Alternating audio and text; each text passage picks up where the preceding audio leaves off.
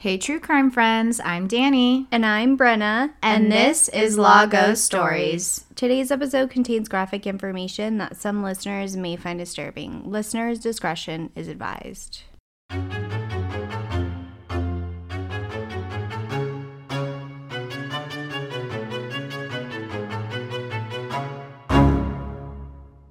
Welcome back, Bren. I'm so excited for today's episode because it kicks off our favorite time of year, spooky season. I am like a giddy little child in a candy shop. I am so excited for Halloween. Yeah, just so our listeners know, we got our spooky nails going, our Halloween shirts, our Halloween socks. We're ready. Yes. And to celebrate, we will be popping in your feed a little bit more with some mini-sodes of spooky proportion. We also have some super cool Halloween-themed merch, so go check it out at our website, lawghoststories.net, and let us know what you think. Seriously, those stickers are my absolutely favorite. Yes, I'm going to stick them everywhere. I love them. I love them. So let's kick today's spooky episode off with the unusual death of Mr. Harry Houdini.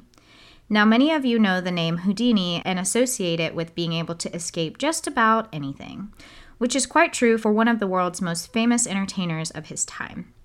I know I would be doing everyone an injustice if I did not tell you what comes to mind when I think of Houdini, though. As many of you know, I am a huge dog mom and have been since a very young age. For my 6th birthday, all I wanted was a wiener dog. Like, I could not think about anything else. And right before my birthday, I had my first big gymnastics injury, and I broke my arm on the vault. For those who don't know what the vault is, it's a non-moving object you run full speed at in hopes that you have enough power to flip off and land on your feet. I know, it's crazy, but we loved it. Well, you could say my running wasn't fast enough and my arm took the beating. I will never forget when my parents walked this tiny dachshund pup over to me, and we were inseparable from the get-go. He never left my side while I nursed my arm back to full strength. His name was Kipper, and of course, he was named after a gymnastics move. I had recently gotten my glide kip when we got him. It's a bar move. Just look it up. I wouldn't even know how to describe it to you. It's a huge deal as a young gymnast to learn your glide kip because it's one of the first basic moves you will do the rest of your career on that event. But anyway, Kipper was quickly renamed Houdini by our next door neighbor because this little dog thought he could escape anything. To the point you would think that our backyard was Fort Knox. As soon as it would get a little quiet inside or outside the house, our neighbor would give us a call and let us know Houdini was visiting, and they would bring him back after his visit. They were a sweet elderly couple that just loved him. So as you can see, the background of this story brings me so many fun memories, so I couldn't help but cheer. Also, I love Kipper. Oh, I miss R.I.P. him. I know. I remember Kipper. But also about the glide kip. Definitely because you get it at a young age, right? It's like a basic skill that you need to get basically to like the high bar to do anything on bars. And after we quit, I don't know, did you try and go back with us? Oh, no, right? Okay, so we tried to go back and I could not do a kip.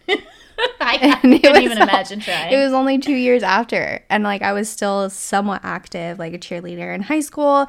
But I was so frustrated I could not do a kip because it was like the most basic thing. But now I realize how hard it was. Yeah, it's a big deal. Yeah. Well, anyways, back to Harry Houdini, who actually wasn't Harry Houdini at all. His birth name was actually Eric Weiss. He built his stage name off another famous magician, Jean-Eugène Robert Houdin. He was honoring him with this name by adding the I at the end of the last name. Now, Houdini got his break by being dubbed the King of Handcuffs. He was granted this name after successfully escaping out of being locked up, tied up, and even escaping a prison cell. The crowd loved it, and his once struggling career soon took a drastic turn in the right direction. Now, Harry was not the only one in the family with magic hands. His brother, Theo, who performed under the stage name Harding, although he was not remembered like his brother, without the pair, we may not know Houdini's name at all, as the brother, Theo, was the mastermind behind many of Houdini's signature tricks. Houdini was dedicated to his craft and was a performer until the very end, or his supposed end. Before I tell you why his death is debated, let me tell the unusual lead-up to his death. During a performance on October 11th, 1926 in New York, he was trying to escape a Chinese water torture cell, and his ankle got stuck and he had to jimmy his way out. After the performance, they later found out that he had actually fractured his ankle doing this, and made it through the remainder of the performance without a person in the audience knowing any difference. First of all, October 11th, that's my birthday. Not 1926, but still, it's a very special day. I didn't know any of this. Granted, I don't know much about his death. I did watch that one movie, but that was a long time ago. So, yeah, good information. Well, it's going to get weirder, girl, so hold on. I really feel like I'm excited to tell this to you because as we go through, I feel like you're going to get more and more amped, and at the end, you're going to be like, what? Oh, no. So, although the doctors insisted he stay home, the show must go on, and he went on to the next stop in Montreal, where he was doing a speaking lecture at a local university, which at first I thought was odd, but after looking into it, he did quite a bit of his speaking events throughout his career. Houdini was definitely more than your average magician. After the lecture, he invited a few students to meet him afterwards in his dressing room. This is where they would just chat about different things that they discussed during the lecture and then his career in general. One of the students asked if it was true he could resist hard blows to the stomach. Supposedly, Houdini had made this public claim that he was able to withstand punches directly to his stomach. I'm not sure why. I don't even know how that fits into the magic trick, but whatever. Yeah. So the student wanted to put Houdini to the test. While still lounging on the couch as he was talking to the other students, one of them came up and threw several intense punches to his stomach without giving Houdini any chance to react. Okay, this is sounding very familiar. Now that you said the stomach thing, I do remember. And I think it was it him or another magician that would do like cannonballs to the stomach? I'm not sure. I didn't look into like all the different tricks that he does. I know like his famous one was like the straight jacket, and the Chinese water torture things. cell and escaping. I looked in one of them. He even attempted to escape a sea monster, and right before he was like, "I either escape or I drown." Oh my god! It was crazy. Like a sea monster, as in like a animal? Yeah. Like, I don't know where he came up with these things. Especially like the 1920s. Yeah. It's so random. I feel like he had, like, both of them just had to be incredibly smart because it's not like you had all the resources we have today. And Can't being just able Google to, it. Yeah. And being able to, like, make an illusion of looking like you're doing all these things is pretty incredible to me. Yeah, but I do remember because these punches or cannonballs or whatever it was, he had to, like, prepare, and him not being able to like flex or like, you know, kind of get into a stance. Okay, yeah, I do remember that. And what I also find weird is like it's one thing to question somebody, right, of like, oh, is this actually true, or like prove it to me or whatever, but you would think he would give him time to react. Like obviously no average human could just withstand several intense blows to the stomach at once while lounging talking to other people. So like to me this person really, like, it's one to question it, but like to take it to such an extreme is like, what's wrong with you? I guess now, though, we understand that magic is, you know, kind of a mixture between these, like, amazing tricks and everything is choreographed perfectly for it to work, and also kind of, like, messing with the psychology, you know, putting your attention somewhere else. But I don't think back then, I think they really did, you know, think, like, magic. Yeah, that's true. That's a really good point. I didn't even think about that. Well, later that night, clearly in pain from his strange encounter earlier, he begins to have stomach cramps and chalks it up to nothing to worry about. The next day, Houdini is in severe pain with cold sweats, a fever of 104, severe pain and cramping and fatigue. But again, the show must go on. I don't know about you, but this dude seems crazy. Like, I have had a cramp a time or two in my life. And when it happens, I just want to lay down and do nothing. So I could not even imagine trying to escape something that I trapped myself into. Yeah, me neither. But it does seem like he has a love for it too, you know, so he doesn't want to disappoint anybody. Yeah, the theme of it must go on really stays with him through the end, for sure. Although the doctor stated he believed he had appendicitis, Houdini wouldn't quit. And on October 25th, he took the stage once again and barely made it through the show. ending with a curtain call to remember and completely collapsing. My husband had appendicitis in 2020, and I don't think I've ever seen him in so much pain before. So I really do not understand how he made it through this show. Clearly, he had a high pain tolerance after this brief glimpse into his life. And I mean, he did almost try to kill himself with every illusion or trick, but still. Yeah. Unfortunately, that will to never quit would be the end of him. Houdini's final curtain call would be the last. Although the doctors would successfully remove his appendix, it would not be before it ruptured and the infection spread inside. Although he would cling on to life for 5 additional days, he would take his last breath on October 31st, 1926, with his wife and both of his brothers present.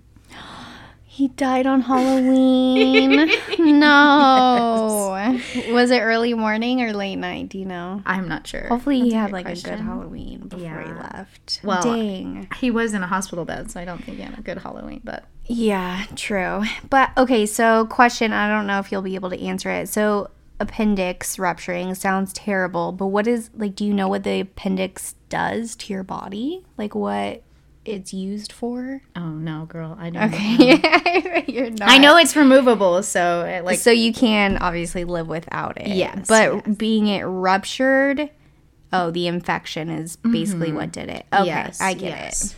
So it would have been fine if he would just gotten it removed and after just healed. He had the stomach pain. Yes, but he let it rupture to the point that it just wasn't going to happen after that. Mm-hmm.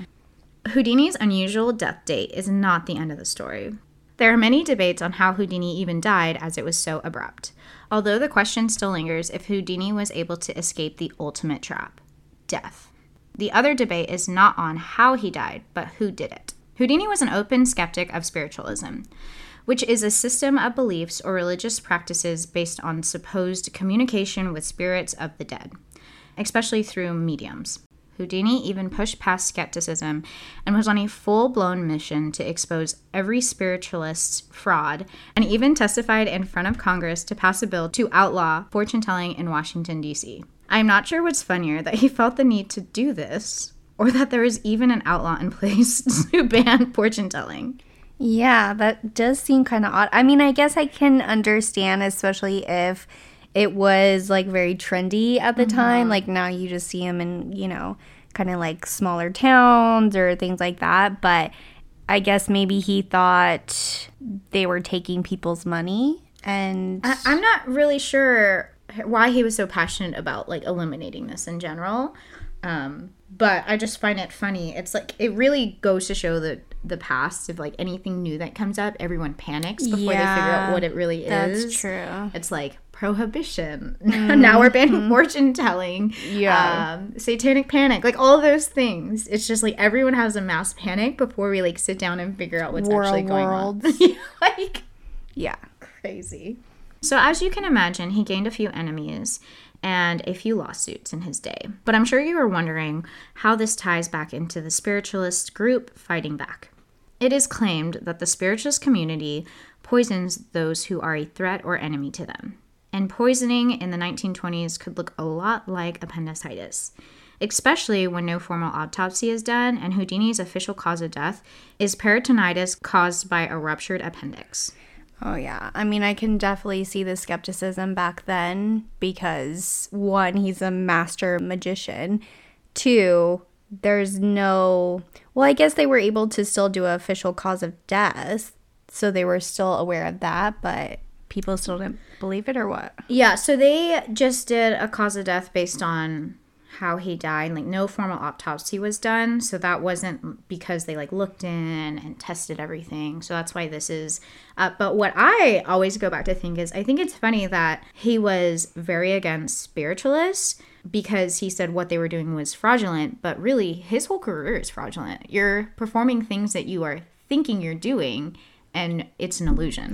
That's true, but I mean, his stunts still take a lot of, like, there was a lot of risk. Like, he literally could have died from doing one of those things. So it was more like he's like a daredevil with, like, a trick of an eye, you know? So I can definitely see how he thought, oh, they're not doing anything, they're taking people's money, and they're literally just sitting there telling lies, you know? Yeah. So I guess it is a little bit different, but I'm going back to no formal autopsy, so there could be technically another cause of death Yes. that we don't know about. Yes, and that's why this whole spiritualism community fighting back kind of plays into one of the theories of how he died.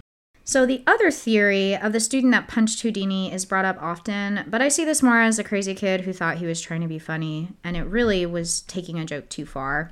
They do have theories of like the spiritualist group saying or convincing him to do this, but I'm like, to have someone punch someone so hard that they had a ruptured appendix is really hard to like connect all the dots. Yeah. So to me, it was just kind of one of those, it's like, okay, it's out there, but it's a wash to me because that's like that's too many dots to That's connect. very It has to be premeditated. perfect. So the final and most debated cause into Houdini's death I want to talk about today is that Houdini did it to himself, with this being his final attempt at the allegations of the spiritualists and their community, claiming he would come back and try to communicate with his wife Bess once again. Bess would start a new tradition of holding Houdini seances for the first 10 years, and it now continues on Halloween as a tradition to this day. Many of the fans dress up and travel to different places each year to see if the great Houdini will once again return. But if he didn't like spiritualist, kind of seems like a stab in the back for his wife to do that, right? So she really did that to see if it was actually going to happen, right? So I guess probably more of the lingering feeling of like, oh, maybe he actually might come back. I feel like that would be more of a push than saying, oh, well, my husband didn't like it, and I like to miss out on the communication because you didn't like it. And she's still grieving, and you know, part of her wants him to just be able to do it. But yeah, I was really impressed. She did it for 10 years, and there's an article quoted where she's like, I think 10 years is enough to wait for one man. Oh, Yes, girl. that is so funny. But yeah, no, they still do it. If you look up Houdini seances, there's like a whole community. There's like a legit website. They travel from different places to meet up and do all these seances to see if he will return once again. That's cool. So with that, that concludes today's spooky episode. We would love to hear your thoughts and feedback on this episode. Leave us a comment or review. If you have a case suggestion for us, reach out through our website at lagosstories.net. You can check out all of our source material for this episode while you're there. Don't forget to follow us on Instagram and Facebook at Lagos Stories. We will be back with a new episode next week. So until then, stay safe out there. It's a weird world.